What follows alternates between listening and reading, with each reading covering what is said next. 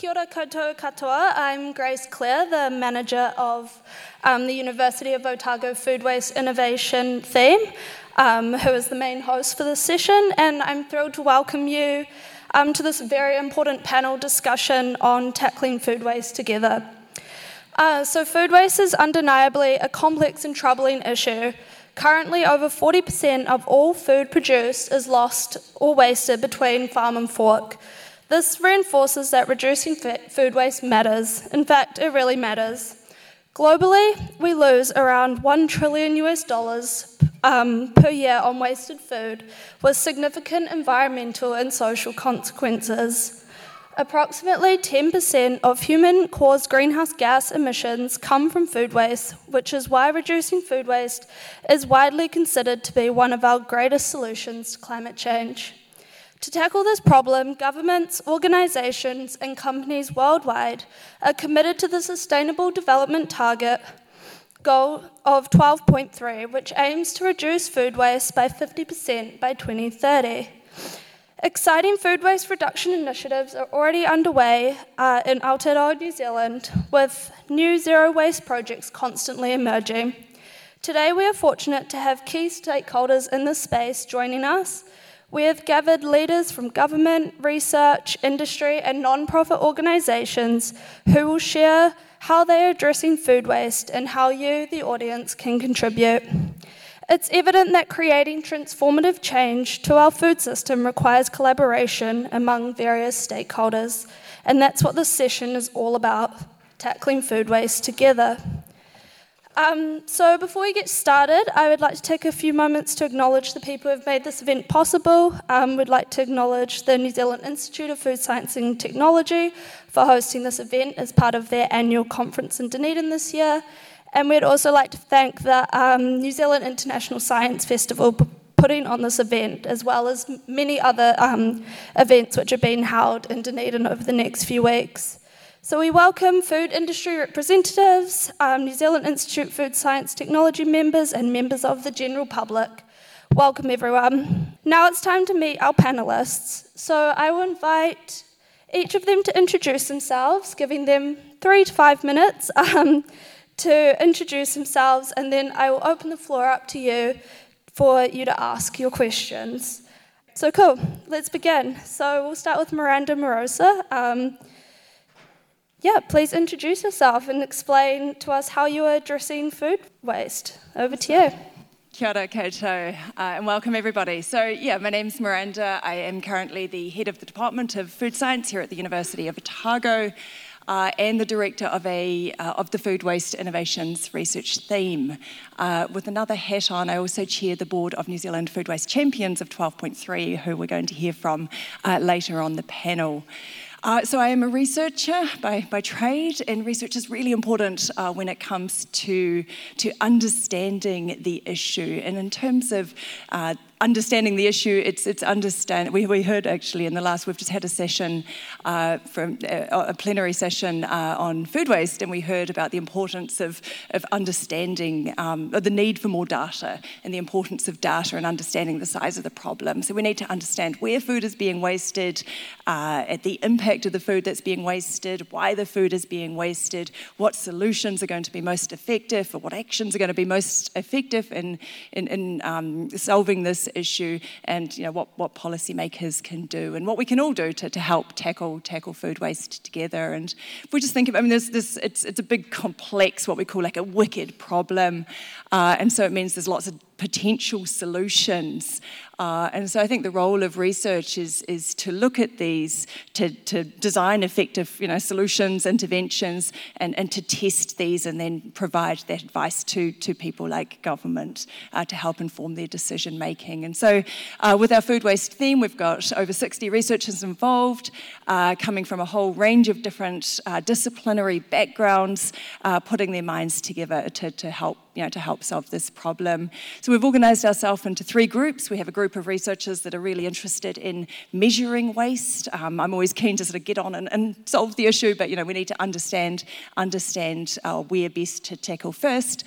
We have a bunch of our science colleagues who are looking at coming up with clever technical solutions or innovations, and a bunch of behavioural social scientists looking at social innovations as well. Really exciting space to be in at the moment, and I have a fellow researcher sitting beside me who I'm going to pass the mic to now. Kia ora. Craig, tōku ingoa. I joined Otago University about 2 years ago. I'm the director of the Agricultural Innovation Program. And people say, oh, I didn't know Otago did ag. How long have you done that? Our first graduates came out last year. But it turns out Otago actually owns more farmland than all the other universities and CRIs combined. So that's enough boasting there. It turns out we've always been in ag. And the sorts of things we look at here in our program and in our research programs are focused a lot at how ag is changing, but it's always changed as well. So farmers who say they'll never change how they farm aren't acknowledging how their parents farmed.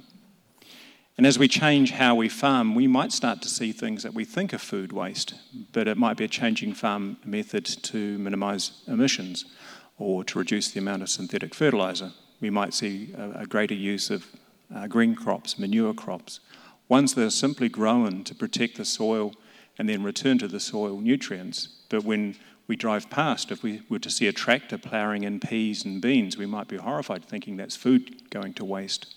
But it's not perhaps food in that scenario. We might see that more and more. We might see fields of cereal or what look like cereal being grown as well and fed directly to livestock. And in a way that currently might be problematic in terms of strip grazing the black muddy paddocks. We might see that change with technologies like Halter, the collars that can help guide an animal to exactly where it can or can't be on a pasture. And so we might see more on pasture grazing, but in a way we haven't seen it before. And again, it might look like food waste, but it's using nature to provide something more directly to the animal. What we also might see is a willingness, an increasing willingness and awareness to utilise crops that might be ploughed back into the ground because it's not worth the cost of harvesting them. And the challenge there is, particularly to my food science colleagues, is how can we convert a crop that might be in excess, say cabbages, into something that can be used later in the food network somewhere. And as we move further into the future and we start to reduce divides between urban and rural farming and acknowledge that maybe there's some things that urban farmers can explain to rural farmers what they'd like to know about their food or learn about food production, there's skills that rural farming can actually help the urban farmer with. We hear a lot about urban gardens, urban orchards, seed collection, seed preservation, seed libraries within a city. There's things that the agricultural sector can actually help there in that scenario around plant disease management and such. If we drive around a city at apple season time, we might be horrified to think all those apples going to waste. Why can't we harvest them? Well, if 5% of them have got codling moth in there, we probably can't harvest any of them because we can all cut around the codling moth, but if there's codling moth in a whole crate of apples, they all go to waste. So are there things that we do in agriculture that we could actually adapt better into the city? So these are the sorts of things that keep us awake at night or give us the fun things to get our teeth into when we get into class or into the lab. And that's all from me, thank you. I'll pass on to our next speaker. Kia ora koutou, my name is Juliette and I'm the Prime Minister's Chief Science Advisor. So with that hat, I have the privilege of advising the Prime Minister, ministers, officials on anything sciencey. So my job's to go find the expert researchers, like the people on my right, and connect them to policymakers, decision makers, to try and make good choices. We've done all sorts of different topics, but genuinely the most fun are the ones to do with waste. And I think that's because everyone agrees that solving waste is a good thing to do. So we did a project in 2019 about rethinking plastics, and you might have noticed lots of announcements recently banning this, that and the other, single-use disposable plastic items. And part of the reason that that's happening is because we put the evidence base into government, and they've used that to come up with those policy changes. So at the moment, we are doing a big project on food waste. So I've got some props, we've got a whole series of reports that we're popping out, and a big website. And that includes some public-facing material. So if you're the sort of person that worries about whether you should throw this in the compost or whether you should get a worm farm, go have a look. Just search Prime Minister's Chief Science Advisor Food Waste, and it should pop up. And it'll tell you sort of choices you can make, the sort of logic behind those choices, and some of the science behind it. So you can just go down those rabbit holes or wormholes and see what's useful and what's not. But the primary thing that we'll do with all that material is put it into another big report. The first one was just capturing the whole wicked problem that Miranda mentioned of food waste and all the different elements of our life it touches on, whether it's feeding hungry people or making soil better or preventing waste in the first place.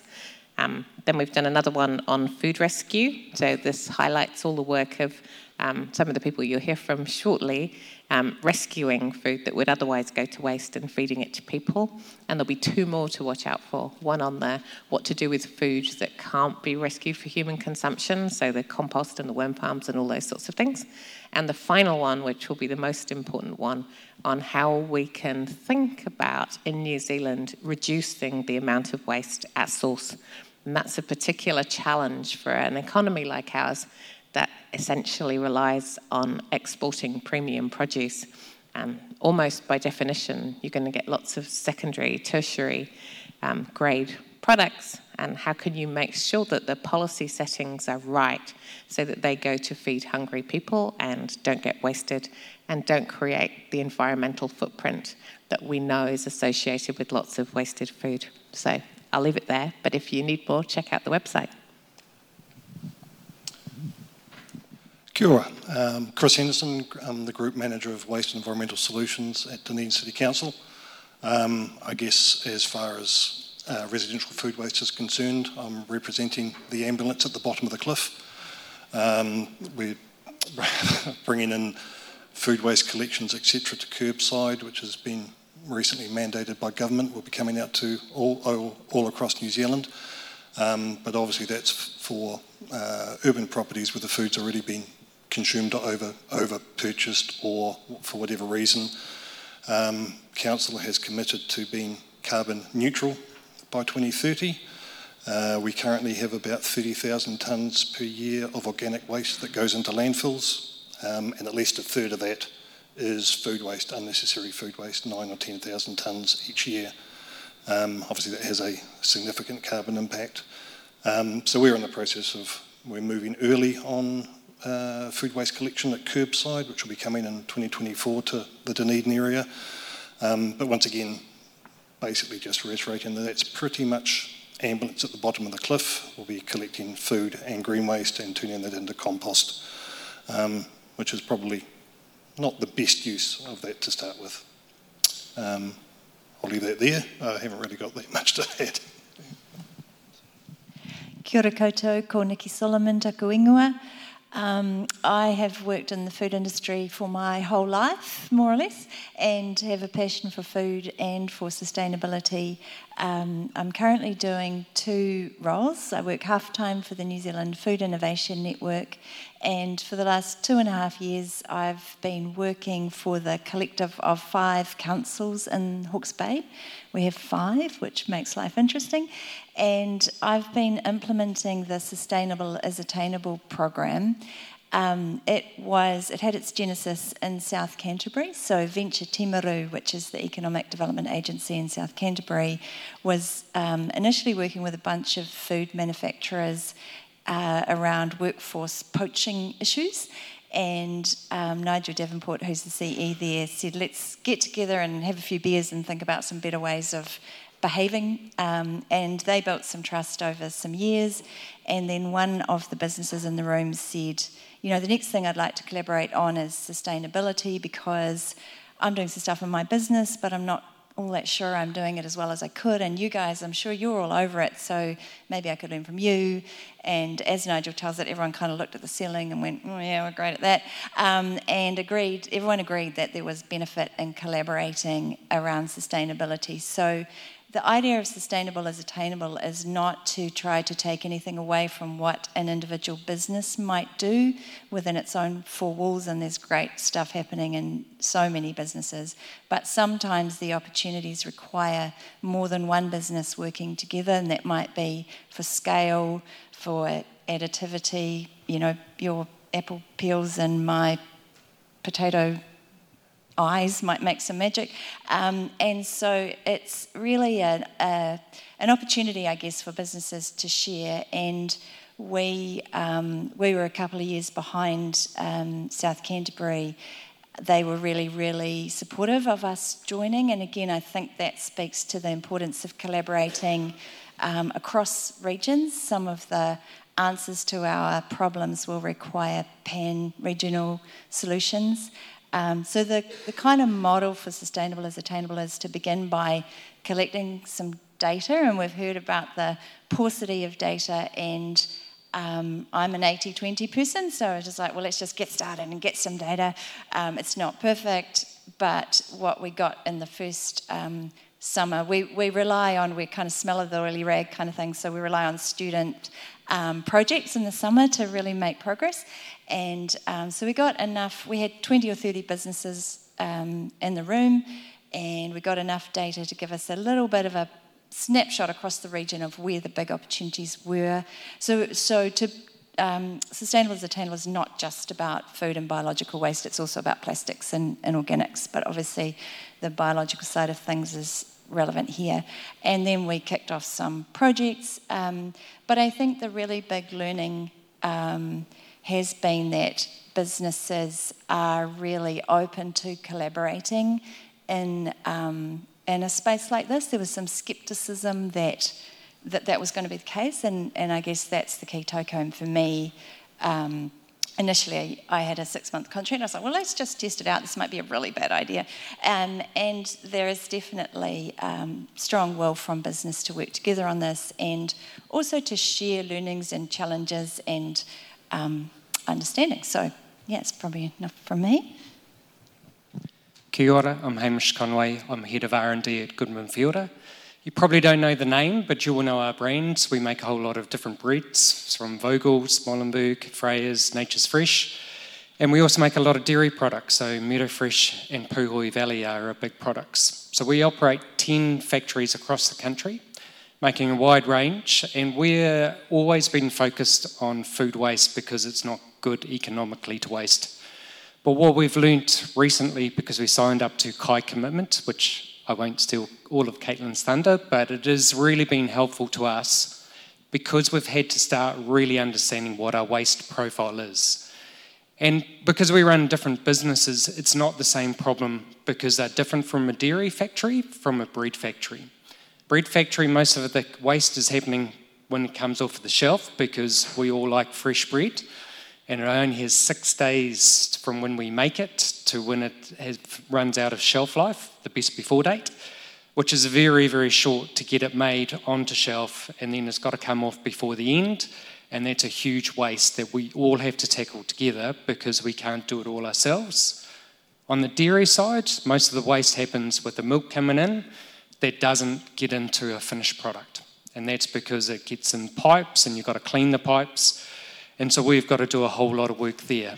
But the big learning, because we've just done our first baseline, is we are missing good information internally, let alone externally, as to where the true waste is and what the cause of that waste is. But it has been eye-opening and staggering how much food, because we don't own farms, we bring in raw materials, be that flour or milk, and we turn them into food products, and it's staggering how much, unfortunately, is not making it into consumers' mouths at the end of the day.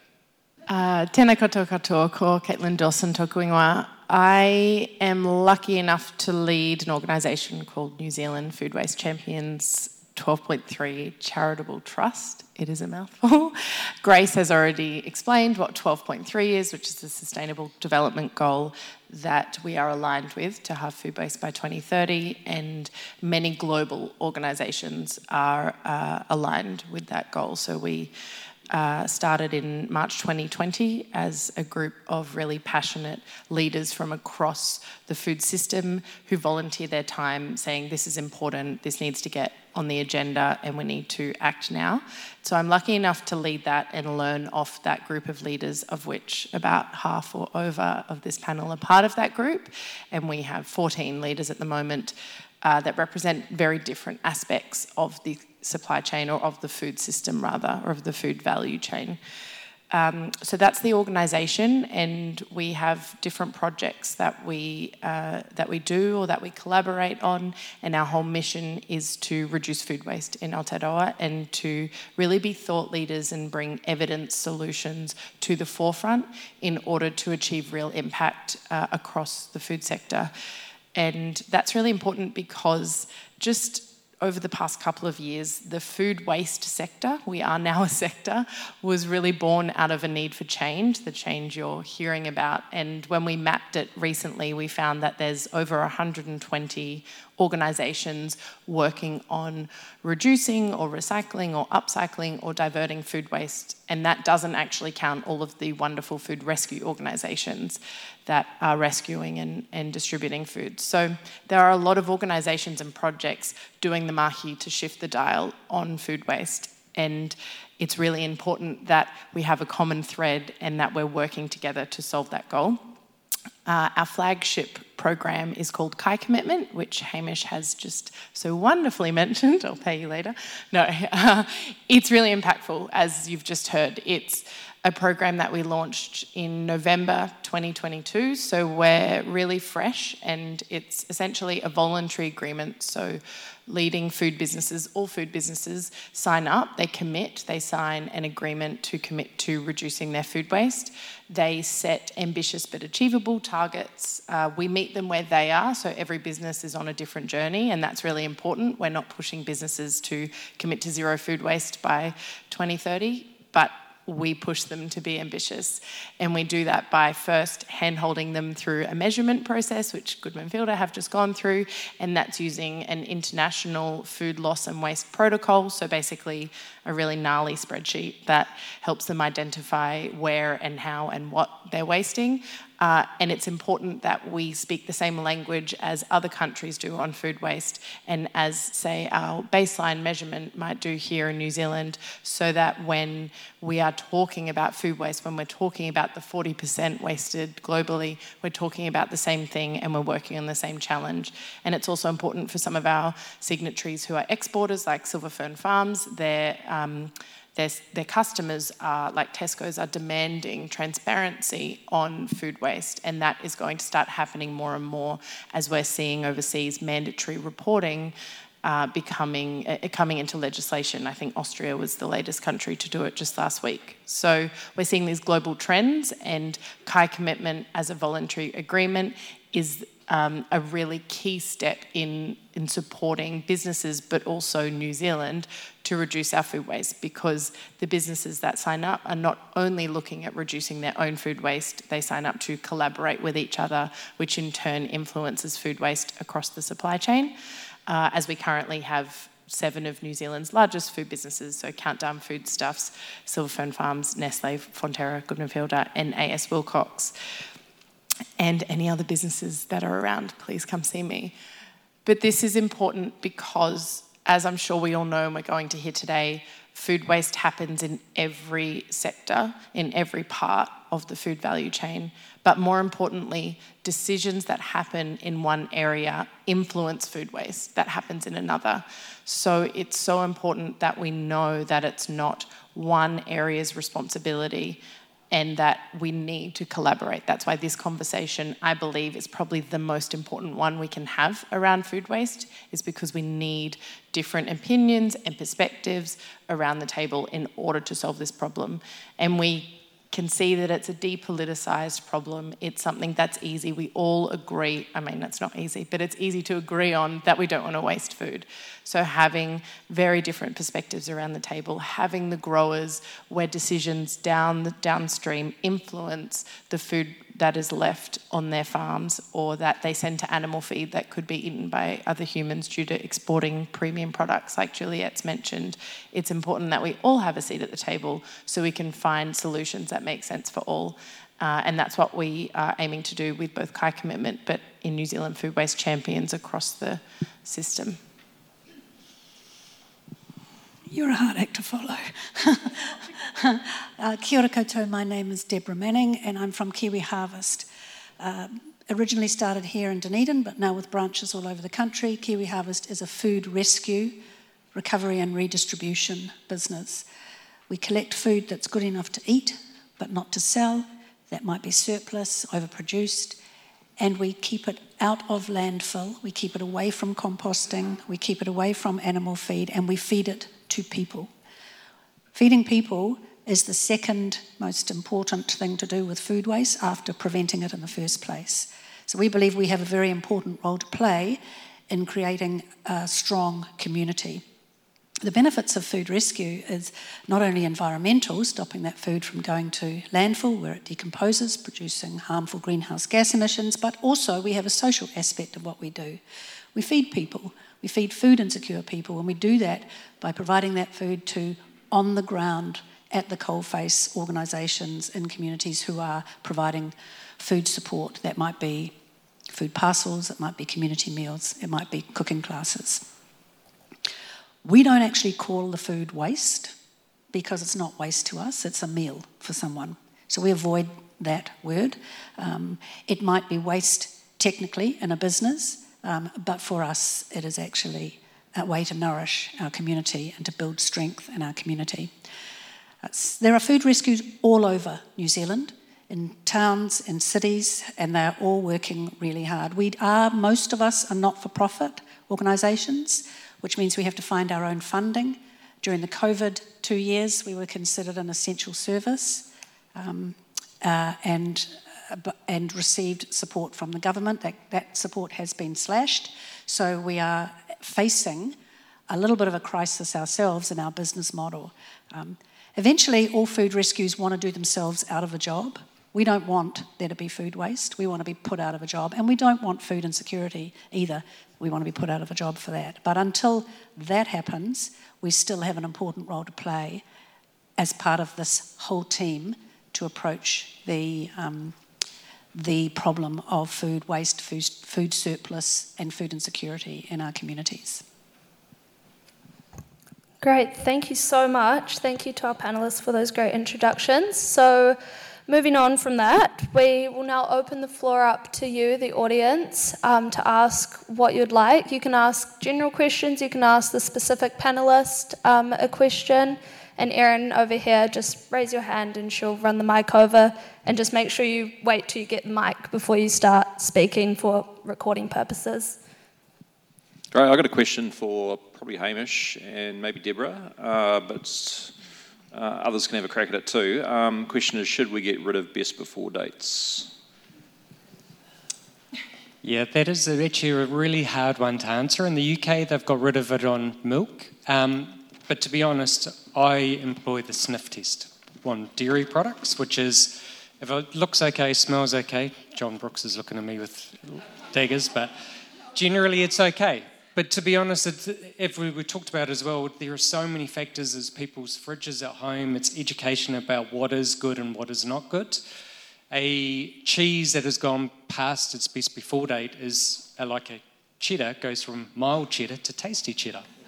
So there is some definitely anomalies in how we educate consumers, but there is a problem.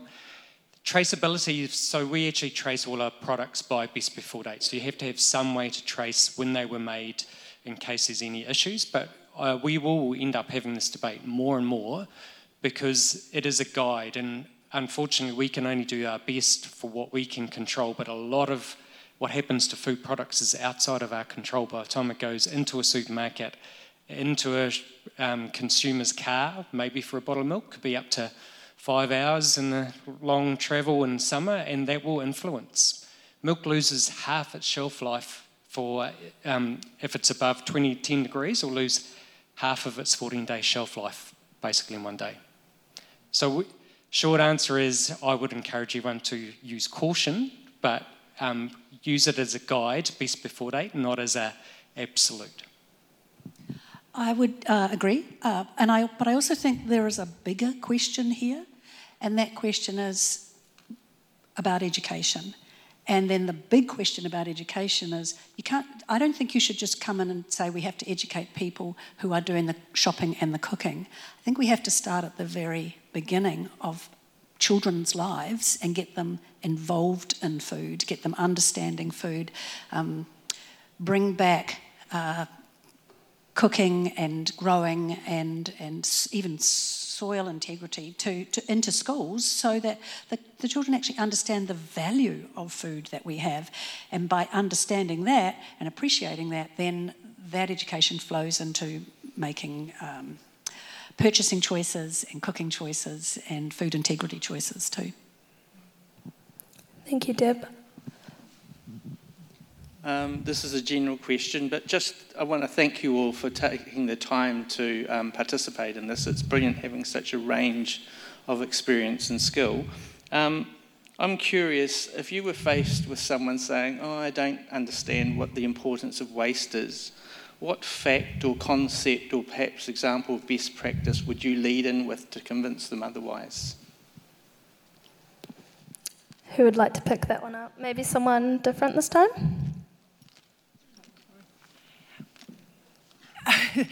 One of the great things about food waste is there's so many ways we can frame it as an issue and sort of pitch that to people. So it depends on who we are speaking to. If I was speaking to someone with strong environmental concerns, I would say to them the estimate is that 10% of all greenhouse gas emissions can be attributed to food which is wasted, which is phenomenal when we know we're facing a climate crisis. So there's a really sort of good climate reason for reducing food waste. We've heard the strong sort of social reasons for reducing food waste when, so I would hit them with a stat around the number of hungry people or people facing food insecurity globally, nationally, here at home, and say this is madness. We're wasting so much food when we have people that desperately need it. When we're talking to businesses, often we talk about the sort of hard economic dollar that can be saved through reducing food waste within their organisation. So I think that's one of the really neat things, and someone said this before, is nobody's against wasting food, and we can sort of pitch the issue, depending on the audience.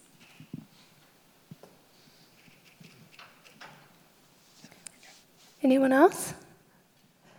So just building on that, Juliet talked about our food waste iceberg, and so underneath the tip of that iceberg there's all these issues that food waste is creating. How can we bring those forward to the general public and educate them on the severity of this issue?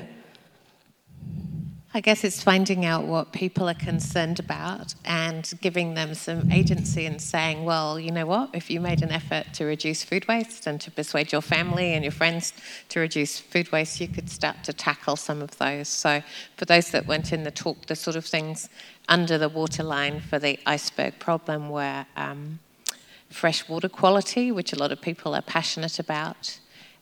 Water usage, which in some parts of the country at some times of year are really critical, cost of living. There's all those kind of big picture entry issues, and Miranda's just talked eloquently about emissions, where people are really frustrated and anxious and want to be able to make a difference but don't know how, and food waste gives you one avenue to start thinking about that and living more sustainably. Thanks, Juliet. Question? Yeah, what can we learn from other countries that have done a good job when it comes to all of this? I'll start, but I certainly don't have all the answers. I think in terms of, I think businesses have led the way in many instances through, we've done a lot of research before we launched Kai Commitment, and we based it off international best practice, and there's voluntary agreements like Kai Commitment in at least 10 other countries. And I mentioned Tesco's earlier. They joined Quartile Commitment in the UK about 10 years ago and have been publicly reporting their food waste voluntarily for 10 years, which is extremely progressive. Putting your numbers out there for everyone to scrutinise is not something that businesses do voluntarily generally. And that has now influenced the UK government to put out a public consultation on should food waste be mandatory, food waste reporting be mandatory, and coupled with legislating mandatory food waste targets. So that is a really great example that businesses can influence change. And they pulled their suppliers along the journey. So Coca-Cola and Nestle have just put out that they're going to be asking their suppliers to start reporting on their food waste. So it has the cascade effect. So that's some of the, I think, inspiration that I take. And I also think that we're not going to take 10 years to do that, because Juliet talked earlier about the pace of change, or maybe that was someone else.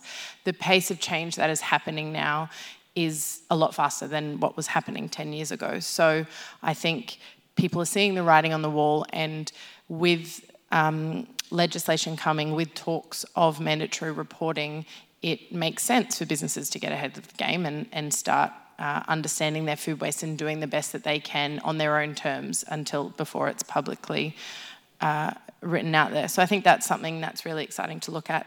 I think we can also take some really great learnings of what not to do, and there are some great examples that I've seen in, I think it was Denmark many years ago. They went to waste to energy really quickly, and while that can be a solution for some things, they started needing to import their waste because their waste to energy plants got really hungry. And so while we are, I believe, probably always going to have a small amount of unavoidable food waste or of organics that we couldn't reduce or prevent or feed to people or upcycle. So we need solutions like composting and anaerobic digestion and vermicomposting.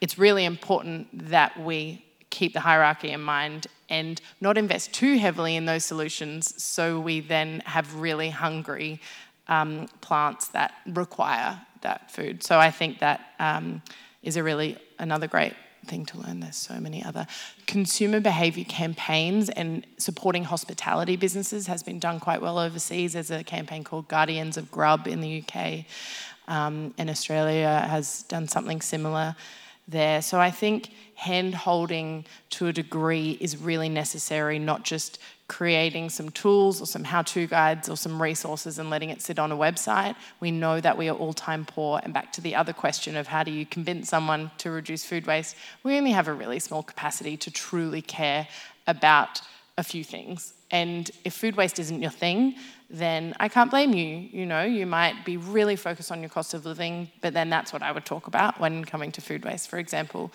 And similarly with business, they are there to be in business and to service their customers, and particularly with hospitality and businesses with small margins. I think there has to be a certain amount of hand-holding and therefore government support or other funding to really walk along the journey before it becomes business as usual and everyone is of an understanding that it just makes sense to reduce food waste. That's all I've got for that. From a manufacturer, it's data. And we thought we were doing pretty good, but we signed up, and now going through the baseline, and we've got massive gaps in our data, but what we do have is worse than what we thought it was going to be. So having someone like the Kai Commitment, a template, and someone to hold a hand, but it's all about data. And I guarantee if you don't do it at home, and for a week you scraped all of your food that you're throwing away into a bin, you would be gobsmacked by how much you're throwing away. Because it's small amounts that turn into big amounts, but most of us are oblivious to it.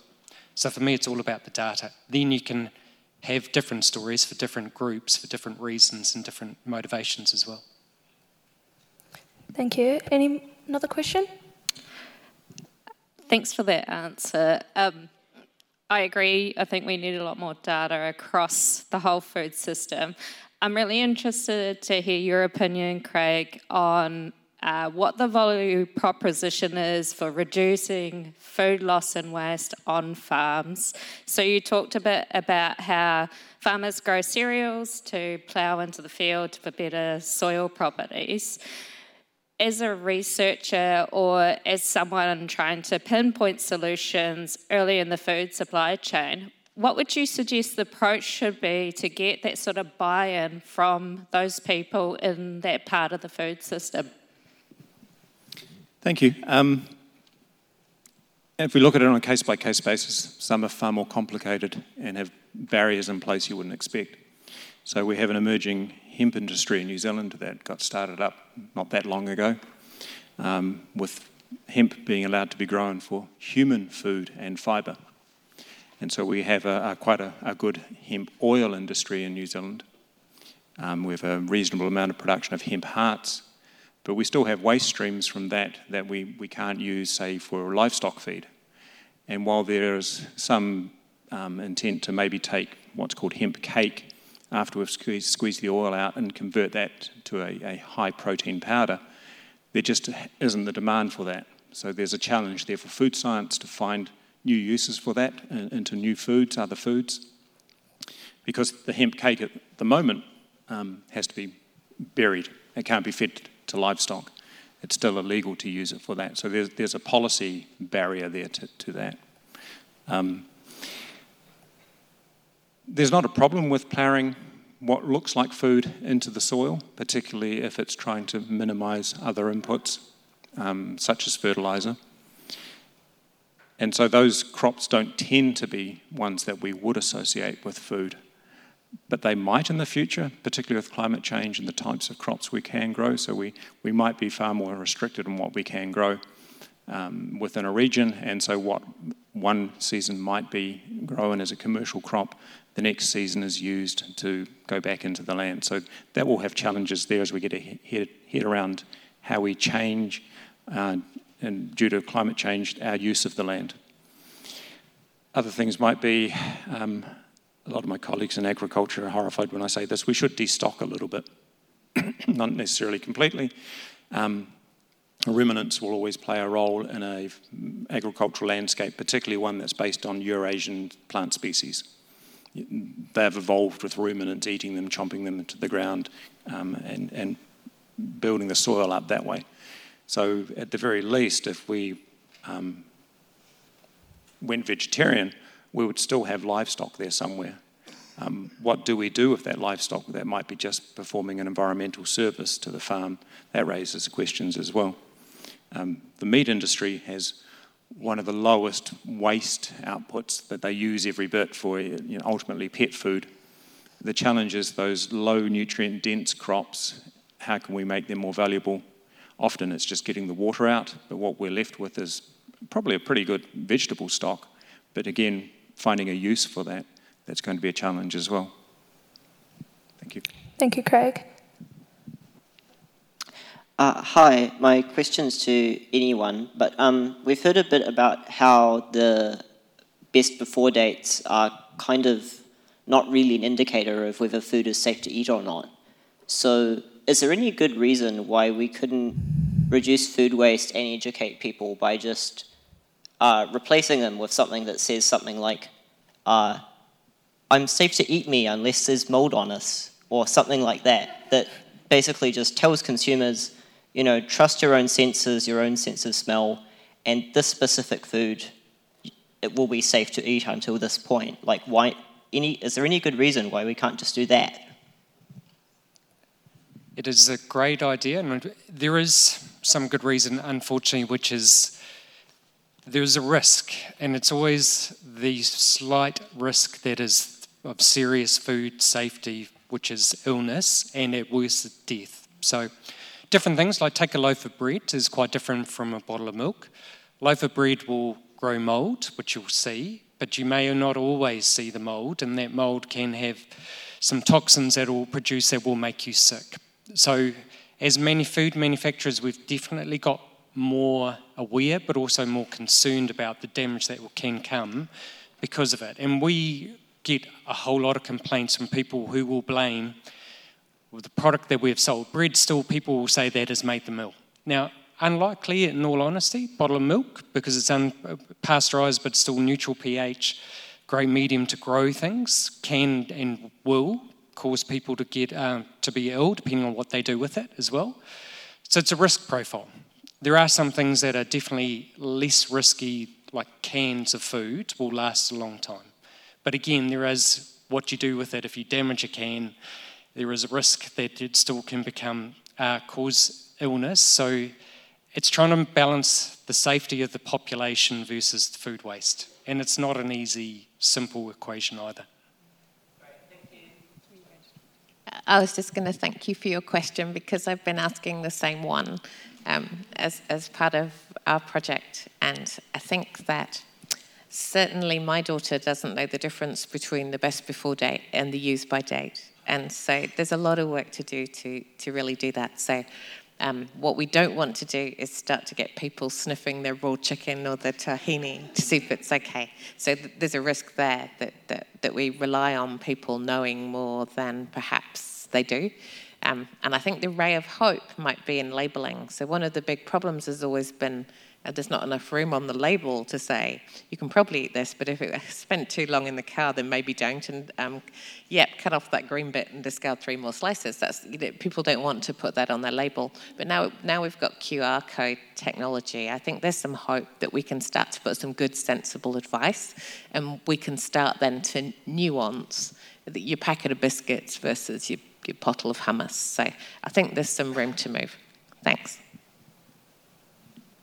And I think we're probably talking to an educated audience, but just to clarify, in case any of you are unclear of the difference between the two dates that we're talking about, a best before date is a quality indicator, and the use by date is the food safety indicator. So do not eat. None of us are advocating for the removal of use by dates. Use by dates are important, and you should not eat food after a use by date has expired. Whereas the best before date is just an indicator of when that product is at its peak quality. So it may be safe, or it is safe to eat after that use by date. And when Hamish was talking about using the sniff test, he's talking about that best before date. But you can see there is confusion. We don't have good data here, but in the UK and the US, the estimate is about 25% of the food waste that occurs in the household is as a result of misunderstanding around the date labels that are used. And so that's why some of us are calling for a review of the date labelling system that we have here in New Zealand. And we are seeing manufacturers voluntarily putting more information on pack around how to, informing people how to store the food once they get it home. Because again, we know storage, a lot of people are storing food incorrectly, which is shortening its shelf life and leading to waste. So we are seeing more instructions being put on pack on where to store food, as well as how to cook it and so forth. But there is the challenge of the small label and how much you can get on pack. Sorry for a little lecture there. On the topic, I often employ the sniff test, and I probably ate some yogurt the other day that was on slightly the tangy side, but nothing seemed to happen, so sometimes it's a bit of trial and error. Cool. I have a question probably for you, Caitlin. You talked about how industry are signing up to agreements with you. What's the consequences if they don't meet those commitments within that agreement? The fine print. No, it's a voluntary agreement. They choose to join, they choose to sign. We ask them to sign for 3 years, so they've committed to the commitments for 3 years, and that is because you only start to understand something of this nature probably at about the 8-month mark, and then you start to get excited, and then you start to actually see action. And the consequences is not public shaming. It's really to create a movement of making this become business as usual. So we really have just started, and we have 7 of the leading businesses. So our ambitions are to go far and wide and really just create a community of best practice. And part of that commitment is collaboration. It's written in there. They've all signed up to do that. And that's a big reason why they all did it, because, as we've heard from Hamish, they were all doing things on their food waste and actually thought they had heaps of data and thought they knew what they were doing. And many are quite a way on their journey, but they all have identified that they can do more together. And like we all know, they have to understand each other and where waste happens at different points of the supply chain and how they can work together. And that is a big motivator for them. So, I mean, it's a great question. I should probably think about that in case it happens. But it's voluntary right now. And the way the world is going is that these things will become mandatory. And so we're just getting everyone, I think, ready for that behaviour to just be commonplace. Thank you. Another question? Hi, thank you. So interesting. There's a lot of talk about solutions, and there seems to be a whole collection of solutions to the issue of food waste. But if you could sort of choose, like, is there one big ticket item that you could sort of, to use Phil Bremer's example earlier, if you could magic wand something, what would it be? The solution of education comes up frequently, but we know that takes quite a while to filter through and to actually see results and behaviour changes. So in terms of fast tracking everything, what is something that could happen in like a short time frame that would make a big impact? I have kind of a cop-out answer, which is we would like just a little bit of money to be able to do a return on investment of all food waste solutions. So we could answer that question with evidence, because you're right, at every, like Caitlin said, at every level there are solutions. There's, food's wasted everywhere, which means there's solutions right along that supply chain. And it would be really good to be able to say with confidence in terms of best bang for buck, in terms of whether that be the value or the quantity of food waste reduced as a result of that particular initiative. This is the prioritisation. So that would be my wish. It's not really a solution in and of itself, but would help us organise the solutions. I do think again, it's not really a solution, but one thing I'm very keen for is a national sort of strategy action plan on waste, and it's something that New Zealand Food Waste Champions are working on at the moment. So again, that is something that we sort of collectively as a country have a direction of travel on this issue. But again, not really a solution. Does anyone have any clever solutions? I mean, that's a really hard question. I'll come at you with one, but I think I have to tautoko Miranda's, because you can have a favourite solution maybe in each sector and for each sector, but there has to be the cross-system, cross-government industry community buy-in and understanding and common language in order for anything to really be adopted. Which is why probably it comes back to that education piece a lot, and I think why a national food plan or strategy or framework or whoever wants to call it what, or a vision of food waste-free Aotearoa is really important, as long as all of the stakeholders are around the table, and there is some momentum happening around that at the moment. So that would be the main one, I think, is having everyone around the table to buy in. And then all the actions, one action would have much more impact. To choose one, actually, that's really hard. I think we as consumers, as eaters, waste the most across in each sector. So that's probably why it also always comes back to education. But I think, again, this kind of collaborative education, I don't know if anyone saw, I think it was Hella's, like the mayonnaise ad at the Super Bowl, and it was a food waste ad, and which was amazing to see. You would not have seen that a few years ago. But really getting in front of customers and brands taking ownership, but potentially collaborating, which we can do here in New Zealand, or say with some high commitment businesses, and then getting a program like Love Food, Hate Waste on board. So we're having the same messages, and then maybe we see the same messages in Juliet's team's reports, and then maybe our councils are talking about the same messages, and the food rescue organisations have the same messages. So again, it's that why we're having this conversation, it's that alignment across all of the solutions. I would like to see local and central government make it a priority. I don't know whether you want to make some comments, if anybody else wants to make some comments about that. I think that it's got to be led by local and central governments, and then bringing everybody else on board. It can't just pass it off, well, let's just let the businesses and the charities sort that out. On that?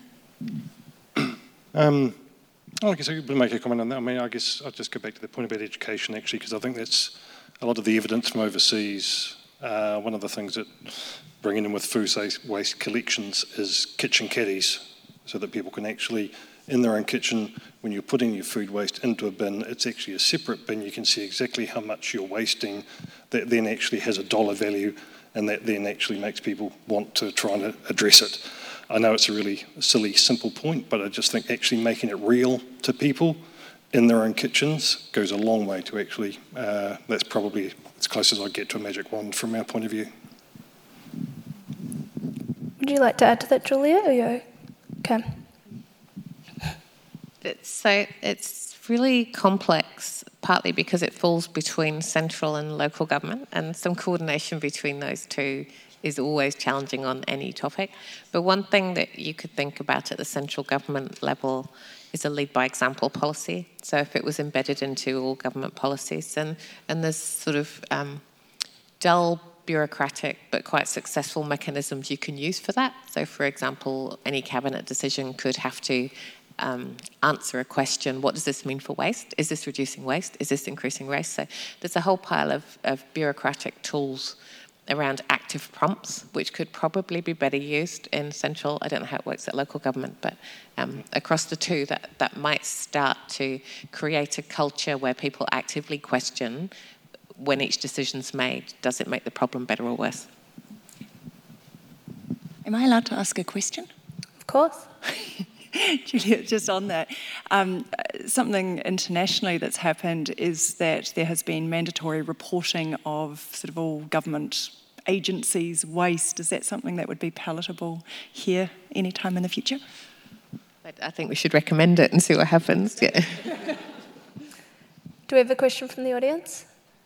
Hi. So I've kind of got a two-parter here. So my first question is kind of like, how do you deal with the juxtaposition of packaging versus food waste? Because we see everywhere that everybody's demonising plastics, and it seems to be top of everybody's mind, whereas food waste kind of gets put to the side. But as you guys probably well know, plastic packaging is what keeps our food longer and keeps it from going in the bin faster. But it's been a debate sort of around where I'm working about sort of how can we implement both at the same time? The technology just isn't there to have plastic-free anything.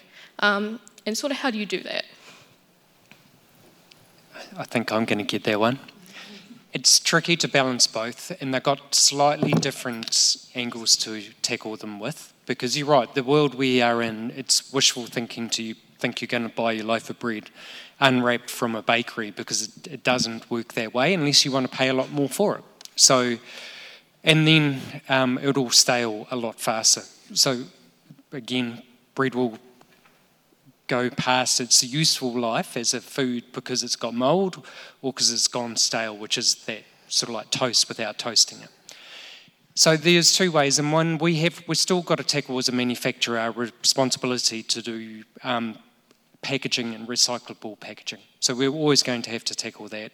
Soft plastics is difficult if you're talking specifically bread, because you can recycle it, but it relies on individuals and households taking it back to supermarkets or to the collection points to recycle. So in some ways they're kind of the same, because they all need consumer education as well, because things like glass isn't necessarily better unless it's a reuse system, not a recycle system. So they're tied together, but you do have to balance, and we have to balance off the ability to get a longer shelf life through using more packaging. We make gluten-free bread that has 15-day shelf life because it's in a thicker pack with modified atmosphere. But that's because we don't sell as much, it's got further distance to travel, so it makes sense to do it there. Whereas fresh bread, because we make it across the country, we use packaging, and we call it down-gauged, lightweight, so use as little packaging as possible, because that's still the right thing to do, but you do have to balance what is the right thing for the shelf life, and it's a balance. But we do have to do both, and there is a need to make sure we do both in terms of food waste and packaging, but I'd agree packaging's had a much bigger spotlight and probably more emotion from consumers than food waste, and I don't think it's education. Personally, I think it's they don't see the impact and don't see the financial to their wallet. It's a great question.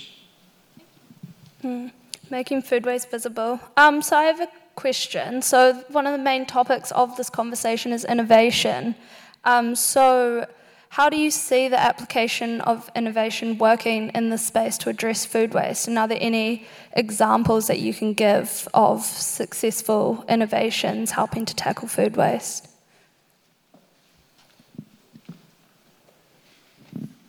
One speaks very much to the packaging issue. Plastic wrapped lettuce extends the shelf life and quality astronomically, but then people look at the packaging there and see plastic. If we move to biodegradable plastics, there is a cost, but they are now at the level of technology that you wouldn't know if you're dealing with a biodegradable plastic or not. And they might bring in a little bit of an increase in cost there to deal with that. The other innovations are around traceability, and particularly some of the technologies that don't rely on just a labelling sticker, but the ones that can go to a lab, be analysed, and actually confirm this has come from this farm with this production method, and is validated back to the source and the origin. And that will help minimise food counterfeiting, which can also then contribute to other waste in the system, particularly if it's being produced in a less sustainable way. Yeah, so many cool innovations, depending again where on the supply chain we look at. A couple of colleagues of mine, Graham Ayres, Pat Silcock and Phil Brimmer, who many of you will be familiar with, have just been funded through some MB funding to look at capturing natural high-value flavour compounds from dairy processing waste streams using innovation, which is really exciting. But I think another thing that we're working on in the department is upcycling food and sort of product innovation, creating new products from would have been otherwise wasted foods. So sort of bringing those things that we might not typically eat, so skins or peels or pulps, and bringing those back into the supply chain and creating new sort of value add products with those streams. I'm always keen when we're talking about innovation, not just to focus on the shiny technological stuff, but also think about, I think with this particular issue, social innovation and those behaviour changes are absolutely critical as well. So make sure we push our thinking on innovation into that space as well. What do you think, Nikki? I just echo Miranda's thoughts really about the opportunities to take things that might have been wasted or used for a low-value purpose like stock food and, upcycling or extracting value. And there's great success stories, really good funding sources for companies that want to invest in those, and collaborative projects with multiple Crown research agencies and universities. So I think there's really cool stuff happening in the innovation space there. I guess the complexity is this huge system, and joining up the innovation at all those pieces, which is probably another innovation in itself and sort of the systems thinking part of it. But I think there's a very healthy innovation activity in the space, but there's always room for more and better and more connectivity. I think that I've observed, it's it's probably a tyranny of our funding system that we can have, in a small country, we can have multiple organisations kind of working on similar things without necessarily talking to each other. And I think there's a real opportunity to improve that. And I guess that's where conferences and conventions like this are really valuable as well. Yeah. Do we have any more questions? Yeah, hi. First of all, thank you for explaining the difference between use by and best before dates. I was wondering what that was myself. But my question's actually about supermarkets. So where are they in all of this? You know, one would think the more I waste, the more I buy from supermarkets, and that's in their interests. So. Well, Miranda can talk to data, I'm sure, but I guess I'll just touch on, we actually see the least, well, when I say we, the data I currently refer to is our friends in Australia, as we don't yet have food waste data here in New Zealand, but we're going to have it soon. And I think it's around only 3% of food waste comes from retail in Australia, where we've got around 30% from consumers and 20%-ish on farms, so it's a really small amount. However, they are the hub of our food and the hub of our food waste, and influence food waste upstream and downstream. So setting specifications, for example, can influence food waste upstream, and how they talk to consumers can influence food waste downstream. So extremely important. And the two major supermarkets here in New Zealand have acknowledged this, so they're both a part of Kai Commitment, and they've set some pretty lofty targets. We heard from Foodstuffs earlier today from Sandy on their food waste reduction targets, and they have a huge focus on feeding people and reducing that food insecurity piece. And really are looking at that collaboration piece up and down the supply chain. I obviously can't speak for them, but they've acknowledged that it's a problem. And I think, again, globally, we are seeing supermarkets like Tesco's they've gotten 80% of food waste out of landfill and have fed it to people, so through food rescue organisations. So I think while maybe when we're looking at data, it's not the largest amount, there's a lot of influence there. And I think when we're speaking about talking to consumers, and if we do update packaging, for example, that messaging has to be communicated at the shelves, so they need to be on board. I'm not sure if anyone else.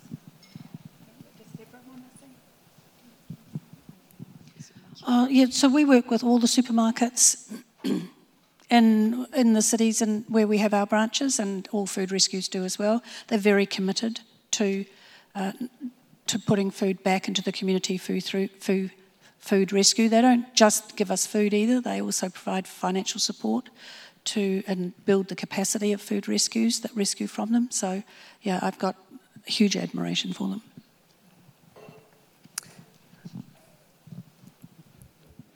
Hi, we all know children are our future. They're our future consumers, the guardians of our planets, future scientists, growers, engineers.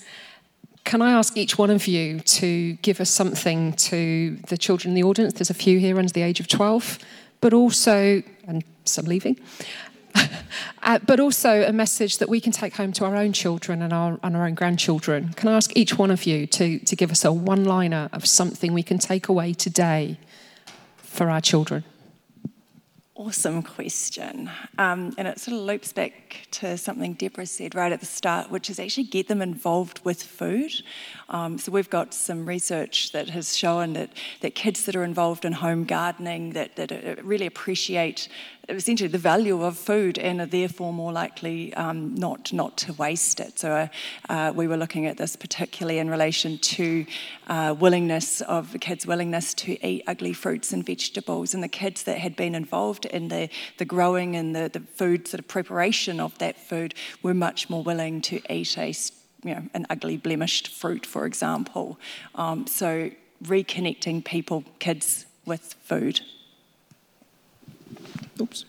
Thinking of slightly older children, young people, teenagers, studying sustainability, the environment will lead to an amazing job and an amazing career. Those skills are needed and appreciated.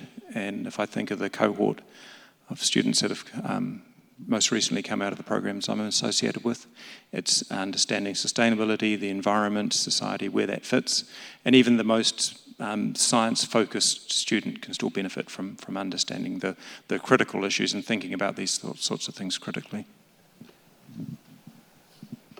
Thanks for that question. I was actually thinking about this the other day because I have vivid memories as a child myself. If I left some food, my mother would say, "Don't waste it, children are starving in Africa." And I used to say, how can I possibly solve that problem by eating the rest of those Brussels sprouts? Which is a good question. And so I was thinking, what would I tell my former self, or what would I tell my kids or my grandkids? And I think it's about respecting the food and saying, because somebody planted that and nurtured that and grew that and cooked that, and just really understanding the value of it at every level. And then an understanding of if you waste it, it's going to make emissions that warm the planet. So it's respecting the food and respecting the environment. Although I don't know what I would have said to my mother if she'd said that to me. Actually, that's pretty much exactly what I was going to say. So, but yeah, so the Te Ao Māori principles, it's basically that respecting the whole chain from where to go. It's basically respecting the fact that, that everything that went into growing it, to producing it, to cooking it, and then the fact that it still has a flow-on effect after that. It's just respecting that whole chain. It's not just something that turns up on the dinner table. There is a huge amount of work and effort that goes into it, and a whole lot of effects after it. Yeah, thanks for the question. I think it is a really good one. I think for me, it's about empowering young people to know that they can make a difference. I think that, as an adult, sometimes it's a little bit overwhelming to think about the challenges that we face as humanity. And I know, we all know that kids are probably more affected by the weight of this than we are, and it seems to me that the way to help kids through that is to give them actual, tangible, practical things that they can do to make a difference, and food waste would feel to me like a really nice, easy one. Within your own home, let's look at what we can improve. Kids are amazing in terms of their ability to take things and either bring them from school home or take them from home to school. And, I know in our family, my kids are teenagers now, but my awareness of the plastic pollution problem started when they came home from school and told me about the massive plastic gyre thing. I was like, does that really exist? And how did I not know about that? And I think that helping young people understand they can actually have impact and make change takes away that sense of overwhelming disempowerment and panic. So that would be my thoughts, is kind of empowering them to take action and make change and feel positive about it. I think it is great. Respect is the obvious one, but also just we forget sometimes, because we get so caught up in it, about what food does in terms of connections and family and whānau and the different occasions you have it. And it's just, if respect comes with that and the ability to create moments, and as food manufacturers, we're sometimes dead guilty of this. We forget what food does, and it's the wider how it brings people together and the conversations that will and should come with it, including where did it come from, how did it get here, did that cow have to die to give me a steak? Yes, and all of those things. And that's the respect for me. But that's the connection to food and to people. I was also going to say connection to food, and I think it's very interesting that almost everyone has said that in one way or another, because I've been thinking about what a really good consumer behaviour campaign look like, and I truly think this problem comes out of our lack of connection to food. The busyness, the disconnection, the being able to get strawberries or every day of the year sometimes. When you live in Australia, you can get them more often than here, which is not a good thing. So it's that connection piece. And I think if you have young kids, I've got a 2-year-old and he has no idea that food would ever end in the bin, because when we finish a banana, it goes in the compost. And I think language is really important, habit stacking. So, you know, when you do one thing, do another. So when it just getting things to be normalised would be the way that I would try and influence younger children's behaviour. It's not even a question, it's just we do this when this happens. And then I fundamentally believe food waste curriculum should be in all schools, but I don't think we can decouple it from the amazing curriculums that are out there with growing and healthy eating and all of those things. I think our communication needs to be all wrapped up together. I don't think I should go into a school and just talk about food waste and someone else has just been talking about growing. I think they all need to be looped in together because it is one cycle. I completely agree with everybody. I believe that we should be telling our children about the value and the joy that food brings, that it is a cultural and a social connector. It breaks down barriers. When you eat at a table with people that you don't know, you automatically start talking to them. You can't see whether they've got any shoes on at all or $500 shoes on. So it's about, for me, it's about understanding the value that food can bring to your life and to the life of other people too. Thank you very much. So we have time for one more question before we wrap things up. Anyone else? Thank you all. While I was listening to all the conversations, it seemed like the problem is huge, so we need big strategy initiatives. But then when we are looking for solutions, all solutions need not be groundbreaking, I presume. There will be room for everything. So if you are looking at, let's say, on-the-ground tactics, it still comes down to collection of data. So is there ways we can involve social or communities in it? And maybe for many of these solutions, scaling is a problem. You are talking about upcycling, where that's very much so.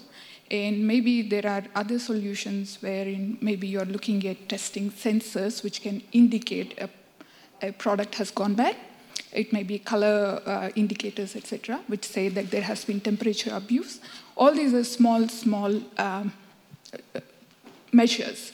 But in order to get data, we need funding, and then the funding has been told as a big hurdle. So can we involve society, let's say crowdfunding models for small solutions or small projects? Is that a possibility? Or if it is a possibility, how should it be managed? Is there a platform we can create and maybe get the involvement as well as contribution? Not everybody has time, but I'm sure some of them would like to contribute in other ways, and maybe this is possible in some measure. Any comments are welcome. I think using people power is a great idea, and the challenge is always how to do that in a way that creates data that's good enough. And the analogy I'd use is from our plastics project. There's a great individual, Camden Howard, who came up with a program called Litter Intelligence as part of Sustainable Coastlines. So what he did was spend a lot of time with volunteers cleaning up beaches, which is a good thing to do, but also fairly soul-destroying because they keep filling up with plastic again. And he worked out that to get policy levers pulled, you needed to work with Statistics New Zealand, the Ministry for the Environment, the Department of Conservation, and he came up with a really simple kit set, essentially, that you can give to people cleaning up beaches so they can catalogue what they find. And I don't know how that applies in the food waste space, but it's something I'd really like to explore with them to see if there's an analogy. So now that data gets collected all the time, it's being rolled out internationally, and it's being used to affect policy change. So if you are trying to persuade people to get rid of straws, say, in drinks in bars, and you collect all the straws, and you say, actually, this is the most common item we're finding on this beach, and you take them to the restaurant and say, you're the problem, all of a sudden, it's not a hard sell to get them to change. But without that data, you can't persuade people to change because they're like, well, how do I know it's my straw? So I think there's some really good role models, and that's a really positive note to end on, in that we can try and think of ways to learn from programs like that to really get the willingness of people to help to change policy. Thank you. Cool, so that wraps up our session for today. So I think some key takeaways there is that we need to be making food waste visible. We need to be raising the awareness and educating people around the value and the respect of and the respect for food. So just one final question anyone can answer quickly. How can we continue this conversation around food waste? What is something that you can leave the audience with that they can take away and tell someone, and in turn that person can share with another person, and we can create this ripple effect around awareness and ultimately action around addressing food waste? I'd get everyone to seriously get a, hopefully not too big, but a bin, and capture all your food waste for a week. Just everything that you'd scrape into the bin or you'd put into something else, do that. You'll be surprised, and then you'll start telling your mates how much they're doing as well. That's how I do it. Yep, I would agree with that. I think it's about just talking about it and being aware of it in every facet of your life, and seeing if there's a solution that you can simply take. If everybody took one or two solutions for themselves, it would have a big impact. Thank you. Cool, so that brings us to the end of our discussion on food waste. So just a massive thank you to the audience and all your really, really great thought-provoking questions. We couldn't have had the session without your engagement. And again, thank you, very special thank you to our panellists for sharing everything about food waste. Thank you.